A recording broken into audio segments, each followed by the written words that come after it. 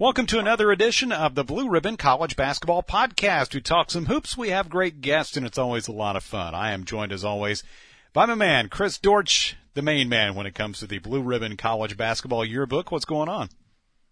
Man, it's been surprisingly busy. I've been pleased. You were with me throughout the whole thought process of whether we published or not in this pandemic era, and we decided to, and I'm really glad we did. I think I've talked to so many old customers who, some of them have 20, 30, even now 40 years worth of the book, and I think we would have disappointed a lot of people. And because some of our competitors didn't publish, we've actually gained some new customers, which I'm happy for. I'm not happy for, our competitors' demise this year, but certainly we filled a void for some people. And the best thing, Kevin, the best comments that I've gotten are from people who said, thank you for giving us back some sense of normalcy. Yeah. Everybody always says, okay, we know it's college basketball when Blue Ribbon's out. And that makes me feel really good, to have a publication and put out a publication like that.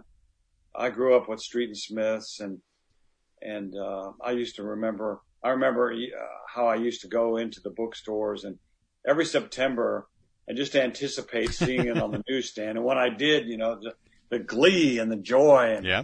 Now to be a part of something like Blue Ribbon that brings people that joy. And I talked to a first time customer tonight, and he said, man, I opened that thing and just like you said, my jaw dropped. He said, I'm going to be a repeat customer. So, we're happy with that. And at the same time, it's bittersweet because obviously it's during a trying time in our country. And I hate to see that some of our competitors, did not publish.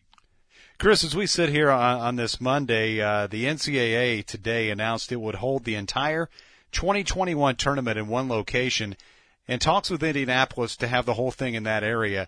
There have been 13 cities that would have been tournament sites for this season. Those are out. Kentucky Athletic Director Mitch Barnhart, as the chair of the men's basketball committee, said they understand the disappointment. He looks forward to bringing the tournament back to those impacted sites, which included Lexington, in future years. But Chris, one thing we know, the NCAA is going to do whatever it takes to have the tournament after canceling in 2020 and missing out on $375 million. The upside is we'll get tournament games in a place that really cares about college basketball. Indianapolis, you have lots of possibilities for different venues like Hinkle Fieldhouse or Lucas Oil Stadium or the arena where the Pacers play. You have a lot of cool places around that area where you'll be able to have tournament games and have everything in what they're calling a controlled environment, maybe not necessarily a bubble, but any team who comes will have to stay until they're eliminated, and that means the Final Four teams are going to be there for about a month. So that's the plan anyway for the NCAA tournament coming up this spring.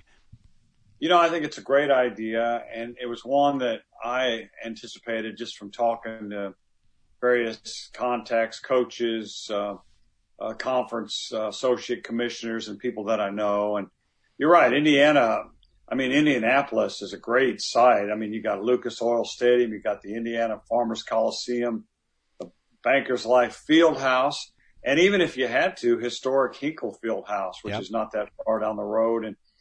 And so you could have all these sites going off, and you're right, it wouldn't be a bubble, but it could be a controlled environment, and you would have testing and temperature checks. And, the only thing that negative I could see is there's contingency plans for this. If a team had a COVID case that actually qualified for the tournament, the NCAA has plans for replacing it. Yeah. So I really hope that doesn't happen, but I think it's a good idea. I've been to a Final Four in Indianapolis. I like it there. I think the most memorable sites that I've been to for the Final Four, at least for me personally, San Antonio was an awesome place. I think that was in 2008, and New Orleans in 2012. Just to me, that stands out as my all-time favorite Final Four, just from the standpoint of, hey, it's New Orleans, and just hanging with friends, and and then obviously seeing some good games. That's the year, obviously, Kentucky won. I've been to a couple of Final Fours in Indianapolis. Went in, 1997. I saw the championship game when Arizona beat Kentucky in overtime. And then I went again in 2010, saw the semifinal Saturday, which included Butler's semifinal win that got them into the championship game against Duke, and led to that memorable final on that Monday night that year. So yeah, I always think Indianapolis is a perfect place to have a Final Four. Everything's very centrally located right there downtown. Lucas Oil Stadium's an awesome building to have that thing. So I think this is a good idea, and I think it'll probably serve them well. I'm sure they'll have a good plan on where to play everything, and it'll go just fine for them. And you hope by that point maybe there's progress on everybody having a vaccine, or something a little farther down the road, and maybe the situation's a little bit better. So that plan was announced by the NCAA, and sounds like a good one, and one that'll probably work pretty well once the NCAA tournament gets here in early 2021. Chris, one thing I wonder in the here and now, what's going on with the schedule? Rick Pitino suggested that college basketball might be better off if they push the season back. He is, of course, now the head coach at Iona. The NCAA Senior Vice President of Basketball, Dan Gavitt, says they're going to keep the November 25th start date, which is now next week. The Ivy League has canceled its season. You got students in 4 of the 8 schools in that league going to class remotely this fall. But that's not really expected to be the first in a chain of cancellations. But the more I talk to people, the more it feels like it's going to be really difficult to keep the schedules that people have put in place on the rails, and not have a lot of games canceled and seasons that look very different when they're actually played versus what they look like right now on paper. Yeah, I think we've seen that with football. And, there's obviously any sport that's not the NBA. And I guess the PGA Tour, I watched the Masters over the weekend, as you probably did. And but I think that there's going to be some stops and starts. I hate to say it, but there will be. The virus, if you look at the map, has really kind of gotten out of control in some places where you wouldn't even expect it. Like South Dakota, for example, which I think, if I'm right, has 885,000 people in the whole state. And that's where the big new arena there was going to play host to some games. And I don't think that's a very prudent place to go now. The Mohegan Sun, I think, has scheduled 45 games, and they've partnered with a medical center, and I think those games could go off. But the big thing now, I think, is travel, and a lot of teams are trying to stay close to home. Andy Kennedy from UAB told me that they don't get on a plane till January. So many schools have come up with MTEs on the fly, and so I think there are going to be some stops and starts, but I would love for us to have a semblance of a regular season, and then have the tournament again. And you're right. The last couple of days have brought good news about vaccines. One of them has 90% efficacy. That's a new word I've learned this year. And I'll have to look that one up. 95%. So, that's very promising. And they say that frontline workers might even be able to start taking those vaccines in December. So I would hope that, athletes and people that are at risk would be near the top of the list. I'd certainly stand by and stay in my hideout, my hidey hole, and give my vaccine up to somebody that's, doing more important work than I am. Sure. Should mention all the best, too, to Jim Boeheim. Speaking of people who have tested positive for COVID, he announced Sunday that he tested positive, said he began an isolation period at home. He wasn't experiencing symptoms, and hopefully that won't change. But Boeheim turned 76 on Tuesday. Tom Izzo of Michigan State has also tested positive. So wish nothing but the best for those guys, and certainly anybody who's battling this disease. But Jim Boeheim, the latest college basketball coach to announce that he's tested positive. Yeah, that's kind of scary. Coach Boeheim is in that age group that actually they say 65 and up, but I don't think Tom Izzo is quite at 65. But it's scary. I mean, from what I can gather, it just affects different people differently. Some people can shake it off. I've known people and coaches that have had it. Frank Martin, South Carolina, had it, and he said he didn't feel sick at all, but that afterwards he just felt off. He couldn't explain it, trying to figure it out. Nate Oates, the Alabama coach, had it, and I, it's almost impossible to stay out of harm's way at this point in time, because it's just, like I said, it's pervasive. One thing you wonder for Wichita State, is Greg Marshall indeed on the way out after reports last week that he would resign or be fired? And then what happens? You're probably looking at an interim coach this season for the Shockers, but down the road, what happens then for what's become a really good program and at times a national power? I mean, do they go the route of somebody like Thad Matta or John Beilein, or maybe a younger coach like Matt McMahon from Murray State, or Adrian Griffin, who's a Wichita native and an assistant with the Toronto Raptors, Earl Grant, Danny Manning? You got some, a lot of different names being thrown out there, but all that's contingent on Marshall not being at Wichita State anymore. We kicked around some of the allegations and things a few weeks ago, but you wonder at what point does that happen before the start of the season here? Yeah, it's interesting. I think a couple of news outlets broke that it was imminent, and that it hasn't happened yet. I would imagine that lawyers are involved in trying to get some sort of an exit for him. It really didn't sound too good when some of his former players at Winthrop got on the record with the Athletic, and so many players had transferred out of Wichita State, and usually where there's smoke, there's fire. And I'm surprised that it's taken this long if the allegations are true and the pattern, the consistency of his behavior. I'm surprised it's taken this long to catch up to him. But, that is a good job. He's made it into a good job. It's always been a good job. It sells out every game. It's a big basketball town, great arena, good league. So I would think they would consider somebody and like a Matt McMahon from Murray, a younger coach who can build it up. Although, any program that had the chance to hire a John Beilein would, you got to give that every consideration. I guess he's 67, but I think he's still fit as a fiddle and one of the smartest coaches and best coaches in the history of this game. And I think that would be a great hire for anybody. Chris, this week in our Blue Ribbon Report, our newsletter that comes out every week, I wrote a story about Terry Taylor of Austin Peay, and it's kind of along the theme of players that have chances to set records, whether it's school records or conference records and so forth.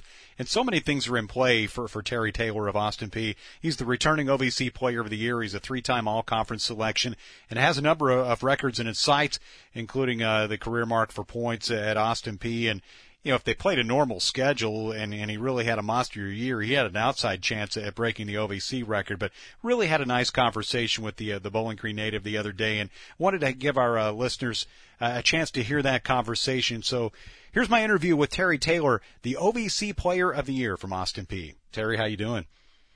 I'm doing good. Thanks for having me. Yeah, absolutely. And Terry joining us from Austin Peay in Clarksville. Has this been just really a strange off season to finally get to this point where you're ready to get back and play some games again soon?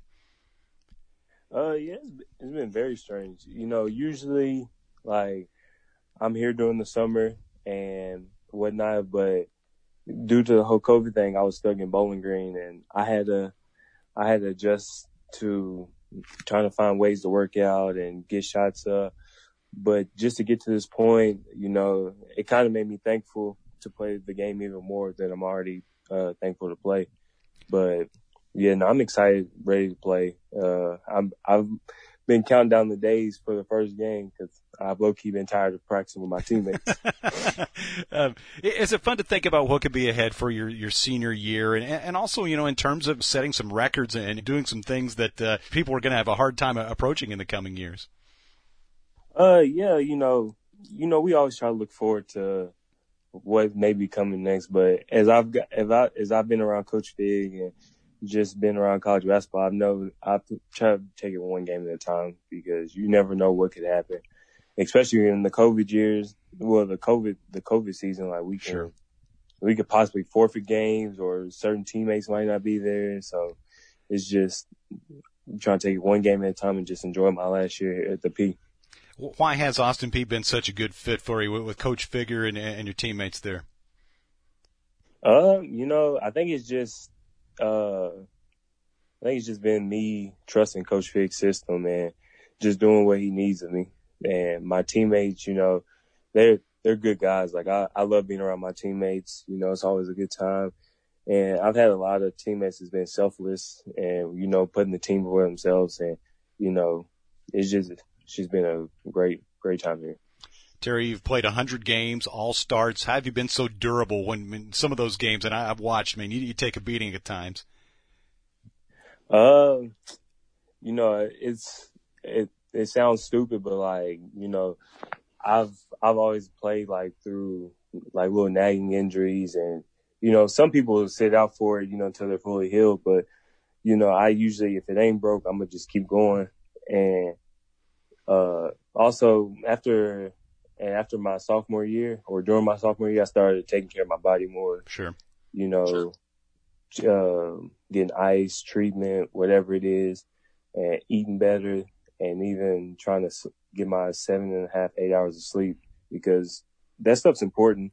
And the more I realized it, the more or the less injuries I got and the better I started feeling. So that's really how that's going. What was the decision like to come back and play another year of college ball, and how close were you to potentially staying in the draft? After I found out that there was going to be no type of workouts and whatnot, it was just, feedback and, it didn't upset me or nothing because, I always tell people my route's different to get where I want to go than other people. So I saw this opportunity to come back, try to win the OVC and even get my degree. And then we'll go on from there. How much are you motivated by one more chance to get to that OVC final and maybe get to the NCAA tournament? I'm very motivated because I know if I don't get there, I'll feel some type of way. I'll feel like I underachieved in the aspect of not getting to the tournament and, bringing a conference championship to the school because, when I was in high school, I always brought a regional, some type of championship back to my school. And my last year, I really wanted to bring the state championship back. And I did anything I could. So if it was just rebounding, blocking shots, defending, setting screens, I was doing whatever it takes. So it's going to be the same way this year. I'm going to do whatever it takes even more just to try to get to the NCAA tournament and win the OVC. And I got to say, as a fellow Bowling Green High alum, it was awfully special to watch you guys win the state championship. How cool is that experience to go to Rupp and win that thing? I mean, when, it's not classes, where every 3 or 4 championships. It's one title for everybody. Yeah, I argue with my Texas teammates all the time, and even Alec, because he's from Georgia. And they'll argue and be like, oh, the state tournament, Texas, this, that, and then they'll say same for Georgia. I'm just like, bro, we play for one in Kentucky. We go to Rupp Arena and it's 16 teams, and hey, you basically got to duke it out for the next 4 to 5 days to see who wins that one state champion. And I was like, bro, we not 3A state champions. We're the only Kentucky champions for basketball. And they think it's cool, but at the same time, they're just the competition's not this. And I'm like, you think that, but there's a lot of scout that goes in with Kentucky basketball, and people don't appreciate it. Being a lefty, how hard does that make it for people to defend you? And also about your rebounding, what's the key to being so good at that part of it in a skill that's so much about effort? So the lefty thing, I think it's just different because, most people you see, they're right-handed and most people don't go left or whatever. But me, I damn near go left a lot. So it's just something different for most people. I think it's hard for them to adjust to switching their feet and trying to guard a lefty. And then for the rebounding purposes, it's just effort. And I basically got to the point where I knew I would play regardless of skill set and everything else, that if I rebound and gave my team extra possessions, or I held the team to one shot and got defense rebounds, that I'll play. So it really got to me wanting more and doing what I can for my team. And as time goes on, like I got better at it, and I actually like work on it in the gym by myself sometimes. Like I'll miss shots up close on purpose and try to like go find it and search it. Or there's been times before practice, like I'll rebound for my teammates. Like I won't even shoot. Like I'll just rebound and try to find out where the ball's going to go. So that's where that comes from. One more about the season itself. You got the schedule. You kind of know how it's going to look. You're going to have 2 games with Murray State in December. How strange is that going to be to have those 2 rivalry matchups right away? Hey, it's COVID season, man. Anything can happen. So, it's definitely going to be weird, because usually we play them somewhere in the middle, and then we always play them for their senior night. Yeah. So it's definitely going to be weird knowing we're not going to play them on their senior night and to end the season. But, we're still going to approach it the same way. Like, it's a conference game. It's Murray. We understand how big the stakes are, and these 2 conference games against Murray could determine how the rest of the conference goes if we go out and handle our business the rest of the way. So, I'm going to try to reiterate that to my team. Like, we gotta take them 2 games with Murray serious. And then from there on out, we got to understand that there's going to be a target on our back, and we got to just come out and play and not underestimate people, because the league, like even our middle to bottom part of our league, like they can get us at any point. Like we saw that last year with Belmont and SIUE. Like SIUE went into Belmont and got them, so it can happen at any point. Will it feel like a win just to get to the opener and get the season underway? Oh, it's gonna feel so good, because at one point they wasn't even for sure if we was gonna have a season. So, just even to get to play and even have a season is better than nothing. So, I'm just excited and ready to play. Terry, it's been a pleasure speaking with you and watching you play. Here's hoping for a safe and healthy season for you coming up. All the best. Really appreciate the time. Thank you. Appreciate you for having me. That is Austin Peay's Terry Taylor, who is the reigning OVC Player of the Year and 3-time All-Conference selection for Matt Figger's Governors, and a guy who has a chance to set a bunch of records this year, and has just really had a fantastic college career already. 3 seasons with 500 or more points, was the leading point getter and rebound man in the OVC last year, and he was the only player in the country to lead his conference in both those categories. But it was fun to visit with Terry and kind of get his perspective on what's coming up potentially with this season. And I think more than anything, and I would say almost every player in the country probably shares the same sentiment, just ready to get out there and play a game and do something that feels normal in terms of playing college basketball again. Yeah, and the one thing that you mentioned, he's got a chance for some historic numbers, and the NCAA has already said that winter sports athletes will have another year of eligibility if they want to, or if their schools can work it out scholarship wise. So, that's certainly a possibility for him. And mentioning our newsletter, last week we issued a story for free. A mammoth piece that I wrote on John Fulkerson from Tennessee. It kind of slipped up on me. It got to 5,600 words, but that's what you can do when you're online and you own the company. That's right. No, I teach, and I always tell my students, I said, I don't mind if you write long as every word counts. And this was a situation where I'm not saying every one of those 5,600 words was vital, but boy, I got some good stuff on a great kid from a great family who, as you know, was hurt as a freshman, seriously hurt. His career might have been in jeopardy, and he had been really playing well.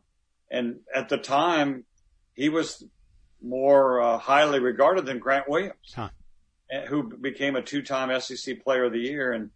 And the story was all about Fulkerson getting his way back and finding his way, and then eventually last year assuming the role that everybody thought he could. You know, he scored 27 at Rupp Arena. Tennessee's only won 6 games in 38 or 44 tries there, and he had 27 points and 6 boards. And Coach Cal said they tried everybody they could on him, and he said it was a tough cover. So that was a good story.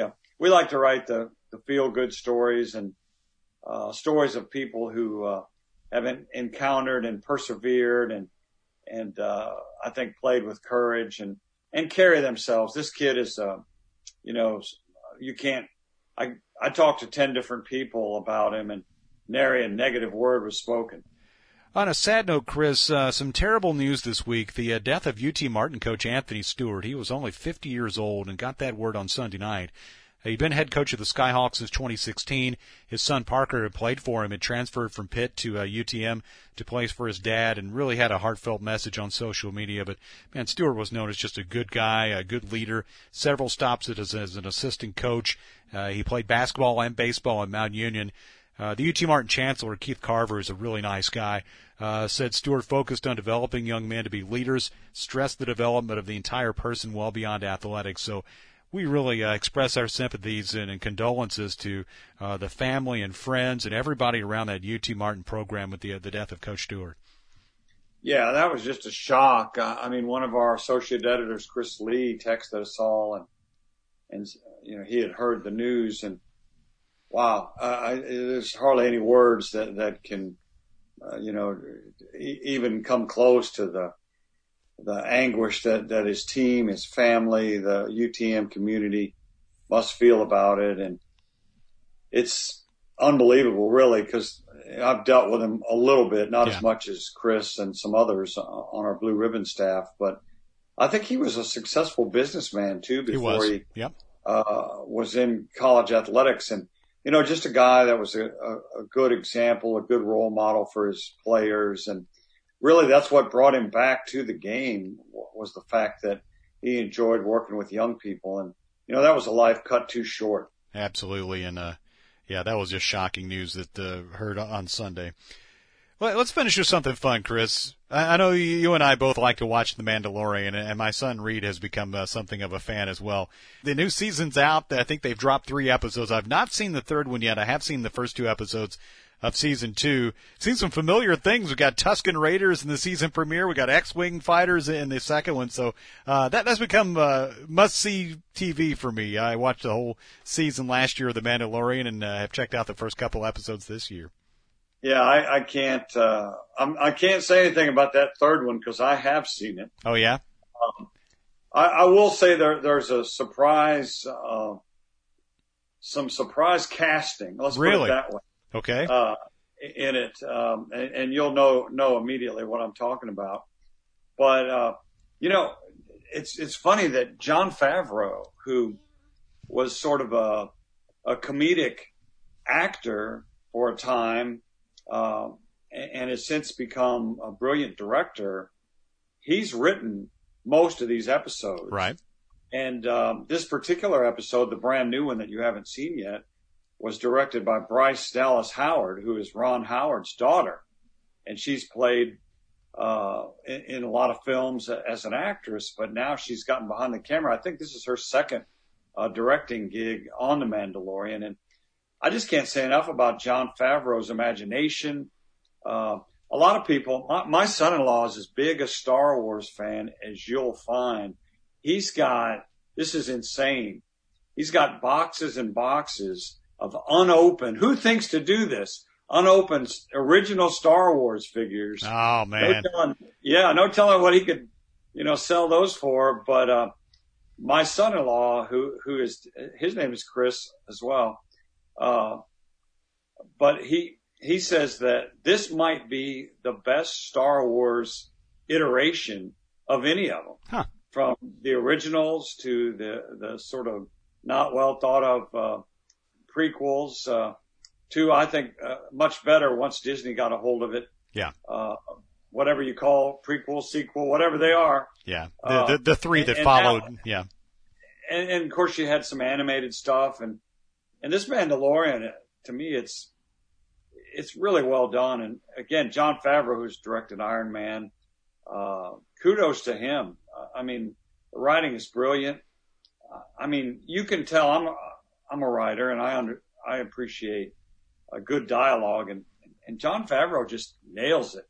He just nails it. So yeah, you'll like episode 3.